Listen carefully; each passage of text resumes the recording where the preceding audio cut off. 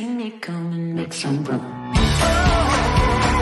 Everywhere I go, I'm in the spotlight. This is a good life. I'm living bold. This is what it looks like. On the tip top of the world.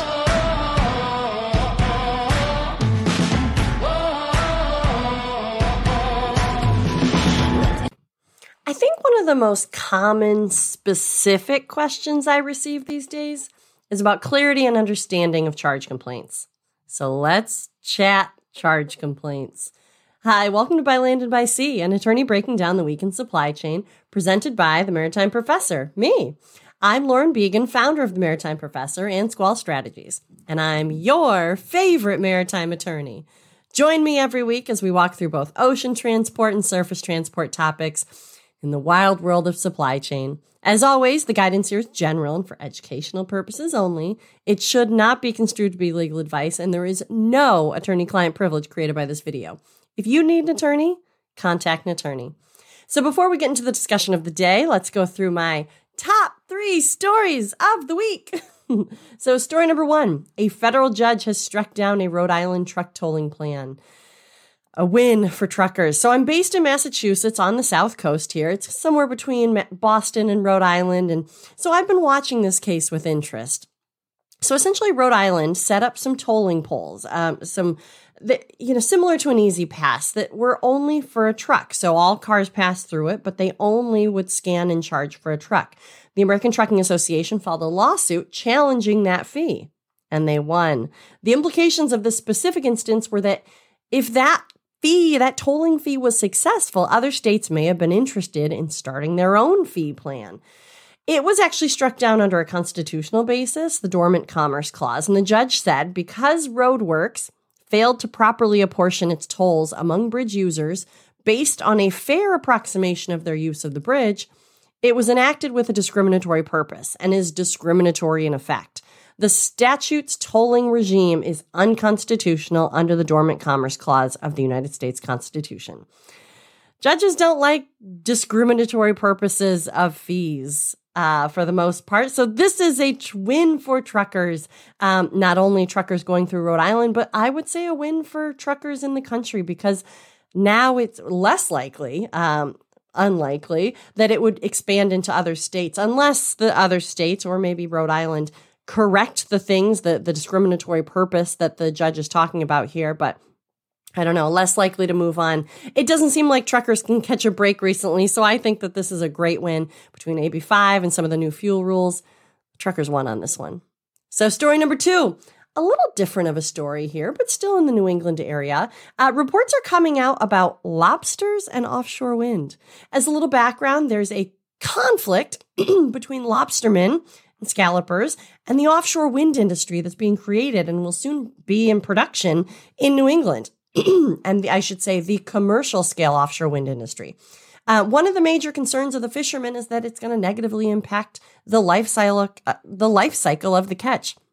Notably, one of the lease areas for this offshore wind facility location is on a historically known breeding ground for scallops. So one of the reports is out of Europe, and it said that there was a short-term increase in size and catch rates of lobsters associated with the construction phase of the wind farm site.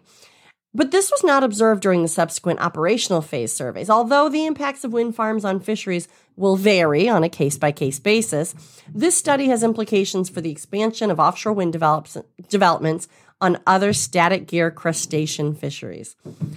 That's great. That's good. They saw a short-term increase in size and catch of lobsters.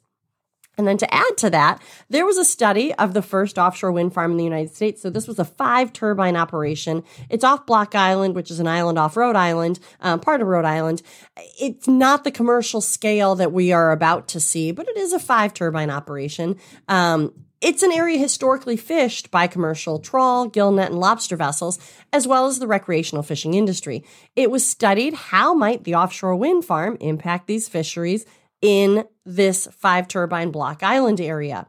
Local fishermen and scientists actually designed this study on the impact from offshore wind construction and operation, and the results were, after 7 years of monitoring, some fish species were more abundant following the turbine installation. I don't know. We'll see where this goes. This is a good thing that we see an increase in the fish, because we certainly don't want to put fishermen out here. I don't know. I'm interested to see how these studies are received in the industry, but we'll continue to see. I've heard of some of these static structures being, we've also heard of containers going down and being used as artificial reefs. I've heard of these static structures being used potentially in an artificial reef type situation and finding those benefits. But this is great to see for the lobsters. So story number 3, rates are continuing to drop. Container rates. They are continuing to drop. Drury Shipping is reporting a 61% drop in their World Container Index and a 10% drop in the recent weeks and months. How low will they go? We're going to keep watching. So without further ado, though, let's get into the meat and potatoes of the day. Today is charge complaints. What are they and how do they work? We've talked a little bit about charge complaints before, but I thought it was important to just focus solely on charge complaints. So what are they? It's a new creation under the Ocean Shipping Reform Act of 2022. We've talked about OSRA 2022 quite a bit, and it was intended to be a faster law enforcement mechanism for complaints. But there's a catch. These charge complaints were created by OSRA 22, so they are only available for charges happening on or after OSRA 22 was signed, so June 16th. Last week, we went over the pre-OSRA, the pre-June 16th options. Go check out the episode on demand. I'm a shipper and I've been wronged. What are my options? But today we're going to be talking about post-June 16th, and that's 2022. So that's just a couple months ago. These are charge complaints. So as of last week, the FMC reported that they have had 95 complaints filed. When we first heard from the FMC on this at the end of July, which was about 5 weeks since the charge complaints had been kind of enacted, they had only had 7 filed at that point. Now they've had 95 complaints filed. The FMC said, unfortunately, only about half of those were actually validly filed, meaning they were occurrences that maybe happened before June 16th, or they might not have been filed properly. Maybe they didn't state the specific violation that they're submitting the complaint for. That's why you have to be very careful when you're filing these charge complaints. They are supposed to be easier. They're supposed to be faster. They are fairly straightforward in the information that you need to submit, but you need to follow the instructions and actually do what they're asking. So the FMC gave some initial guidance on what a charge complaint is and how to file one. They posted it on their website. They sent it out into the media world. But let's go over that advice here. So the FMC said in order to file a charge complaint, there must be a specific violation of 46 USC, so the U.S. Code, Section 41102, which are general prohibitions of the Shipping Act, and or 41104A, common carriers and general requirements. So you have to have a specific violation. So how do you file that charge complaint? In order to file the charge complaint, the FMC requests the following steps. You need to identify the common carrier. That seems pretty straightforward. You need to identify the specific alleged violation. So like I said, you have to have a violation. There has to be a specific violation. You have to identify that. So it's under 46 USC, U.S. Code 41102, or 41104A. Gather and submit supporting documentation as appropriate, including the invoices. And actually, when the FMC talked about charge complaints, they said, we would love to see the invoices because there is so much information in those invoices that they can garner from that. They'd also like to see, if possible, the bill of lading numbers and evidence of whether the charge has actually been paid or not. Confirm that the disputed charge was incurred on or after the enactment of OSRA 22, so that's June 16th. You have to confirm that this happened after June 16th. And then you submit all relevant materials in one email, if possible, over to chargecomplaints@fmc.gov. So it's really important to understand that charge complaints filed with the FMC initiate investigations for law enforcement purposes only. So for a more formal resolution, the FMC still reminds filers that formal and informal complaints, lawsuits can still be filed, as well as the Alternative Dispute Resolution Services through the Office of Consumer Affairs and Dispute Resolution Services. So that's the mediation. Those are the old options. They're still available now, but those are the historical options. And we went over those last week. Please go check that out if you want to hear all the different options that you have with respect to detention and demurrage. So what are the resolutions that you actually get with a charge complaint then? What happens if you win quote unquote, on a charge complaint. You get your money back if you paid. And then there's possible civil penalties that are levied against the carrier from the FMC. So the FMC has stated that this is just the initial guidance on how to file a charge complaint and that they'll be initiating a rulemaking to further clarify the charge complaint process. But since this was a tool given by Congress when OSRA was created, it was important for the FMC to get guidance out there on how to file the charge complaint. Since it wasn't available, it wasn't available prior to, and then all of a sudden through OSRA, here we have this new thing called charge complaints. The FMC needed to get out there. How do you use this? Like I said, there are going to be filing they're going to be initiating a rulemaking on this. So we're going to get more information. Potentially, what if you don't like the charge complaint determination? How do you appeal that? That's not clear right now. Right now, all it really is we're trying to get our hands on what's going on when there's a charge that you have a dispute against and it has to do with a carrier and it has to do with a specific violation. This is that. This is supposed to be faster. The FMC has said about 60 days for reviewing. I don't know if that means the whole thing's tied up in 60 days or if they'll get to it within 60 days. But either way, this is supposed to be a faster mechanism. So let's dive in a little bit deeper to charge complaints and kind of what it looks like in the Ocean Shipping Reform Act. They are now codified in the U.S. Code, these specific charge complaints. It's 46 U.S.C. 41310. We're going to get a little heavy on the legal speak here, but I'm going to break it down so that you can understand it. So the statute, the law, says a person may submit to the Federal Maritime Commission and the Commission shall accept information concerning complaints about charges assessed by a common carrier. The information submitted to the Commission shall include the bill of lading numbers and invoices and may include other relevant information. So that's what the law says. So what does that mean for us? That means that these are charges assessed by a common carrier, and it's important to include the invoice and the bill of lading numbers. That's what the FMC said themselves as well. Note, it says charges, not detention and demurrage. It doesn't define charges as only being detention and demurrage. The FMC's talked a little bit about that. Chairman Maffei said that he thought that the charges could potentially be expanded beyond detention and demurrage. I think we're going to see that come out in the rulemaking. I think in general right now they're going to have their hands full with detention and demurrage charges. That's what everybody's worried about and talking about. So that's where it tends to fall. But that's not a hard and fast rule. So that language doesn't really explain what they are, though. So essentially, like we said, filed charge complaints initiate law enforcement investigations by the FMC. They result in a refund of the money paid when you bring your charge complaint. If it's found that there is a violation of 46 U.S.C. 41102 or 41104A, the general prohibitions or the common carrier general requirements, or it could result in civil penalties against could result in civil penalties against the common carrier by the FMC. So what are these sections that we keep mentioning? The general prohibitions and the common carrier's general requirements. So the general prohibitions are include obtaining transportation at less than applicable rates, operating contrary to an agreement, practices in handling property, including failing to establish, observe, and enforce just and reasonable regulations and practices related to or connected with receiving, handling, storing, or delivering property, retaliation, and other discriminatory actions, which the FMC is charged with doing a rulemaking on later this summer. And then we get into the common carrier's general requirements. It's a pretty big section, so I'm just going to hit the highlights here.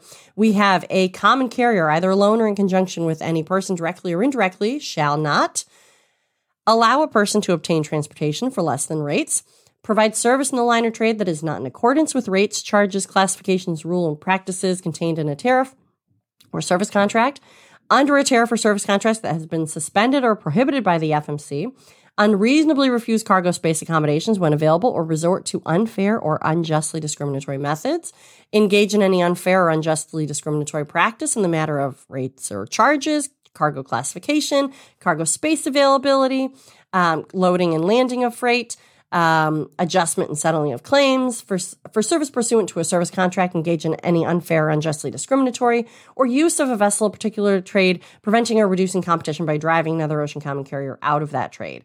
This is a lot, right? There's more here, but all this, I'm outlining these because, like I said, you have to specifically identify what they violated under one of these rules. So if any of these sound familiar, that's probably the violation that you want to include in your charge complaint. That's how it works. These are the pieces of law that they're asking you to go in to the Shipping Act and identify under these two sections, what did the common carrier violate? So a few of these are particularly important, but there's one that I want to highlight here. A common carrier, either alone or in conjunction, and this is under the common carrier section, continue to participate simultaneously in a rate discussion agreement and an agreement to share vessels in the same trade if the interplay of the authorities exercised by the specific agreements is likely, by a reduction of competition, to produce an unreasonable reduction in transportation service or an unreasonable increase in transportation costs. Most of the alliances are not rate discussions, and this is an and that connects rate discussions with vessel sharing, but it's still worth keeping an eye on should rate discussions be found. There's a lot of different things here. A common carrier shall not assess any party for a charge that's inconsistent or does not comply with all the applicable provisions. We're getting very into the details here. And like I said, this is all very legal. I suggest that you go take a look at all of this, read through it. It gets a little legal heavy, but I think that you're going to find something in here. If you think that something's been done that is contrary to fairness, I think you're going to find your violation that you're looking for. Open it up, take a look. These are the things that common carriers are not allowed to do. That's a lot of shall nots in this list. Do you think that they comply with all that? I mean, if not, then file that charge complaint. This is your moment. It's less intense, so to speak, than a full complaint. It's supposed to be quicker. It's supposed to be a law enforcement, not a full legal review. Like I said, when you're filing the charge complaint, make sure that you're identifying the common carrier. Identify the specific alleged violation under the Shipping Act, under those two laws, the two sections that we talked about kind of at length just a minute ago. Gather and support that documentation as appropriate. Invoices, bill of lading numbers, evidence of whether you've paid it. Make sure that it's after June 16th. And then you send it all over to chargecomplaints@fmc.gov. It's really important to understand, again, that charge complaints filed with the FMC initiate investigations for law enforcement purposes. You still have other options. You still have the old options, and that is the formal or informal complaints, the alternative dispute resolution through CATERS, the mediation, arbitration. There's still some great options. You can also report a violation with the enforcement office. And so, like I said, go back and check out last week's episode. You're going to find all of the kind of historical options plus your new options there. But that's it. That's charge complaints. It's pretty straightforward, right? I think where people are getting a little tripped up is they need to make sure that they're identifying the specific violation that's happening under the charge complaint. But then they also need to make sure that they are keeping it based on just one instance. You can't send everything that's happened. You can't send the kitchen sink. Keep it targeted, keep it tailored, keep it specific, and you'll find more. Hopefully, you'll find more success there. The FMC's also said that if your charge complaints does get kicked out, they're willing to work with you to figure out what you did wrong, what needs to be amended to the filing there. Again, this is just for educational purposes. This is not legal advice directly related to your matter, but these are some best practices on how to approach charge complaints. I hope this has been helpful. Again, the guidance here is general and for educational purposes. It should not be construed to be legal advice directly related to your matter. If you need an attorney, contact an attorney. But if you have specific legal questions, feel free to reach out to me at my legal company, Squall Strategies. Otherwise, for the non-legal questions, the e-learning, the general industry information and insights, come find me at the Maritime Professor. If you like these videos, let me know. Comment, like, and share. If you want to listen to these episodes on demand, or if you missed any previous episodes, check out the podcast By Land and By Sea. If you prefer to see the video, they live on my YouTube page, By Land and By Sea, presented by the Maritime Professor. While you're at it, check out the website, themaritimeprofessor.com. E-course is dropping soon.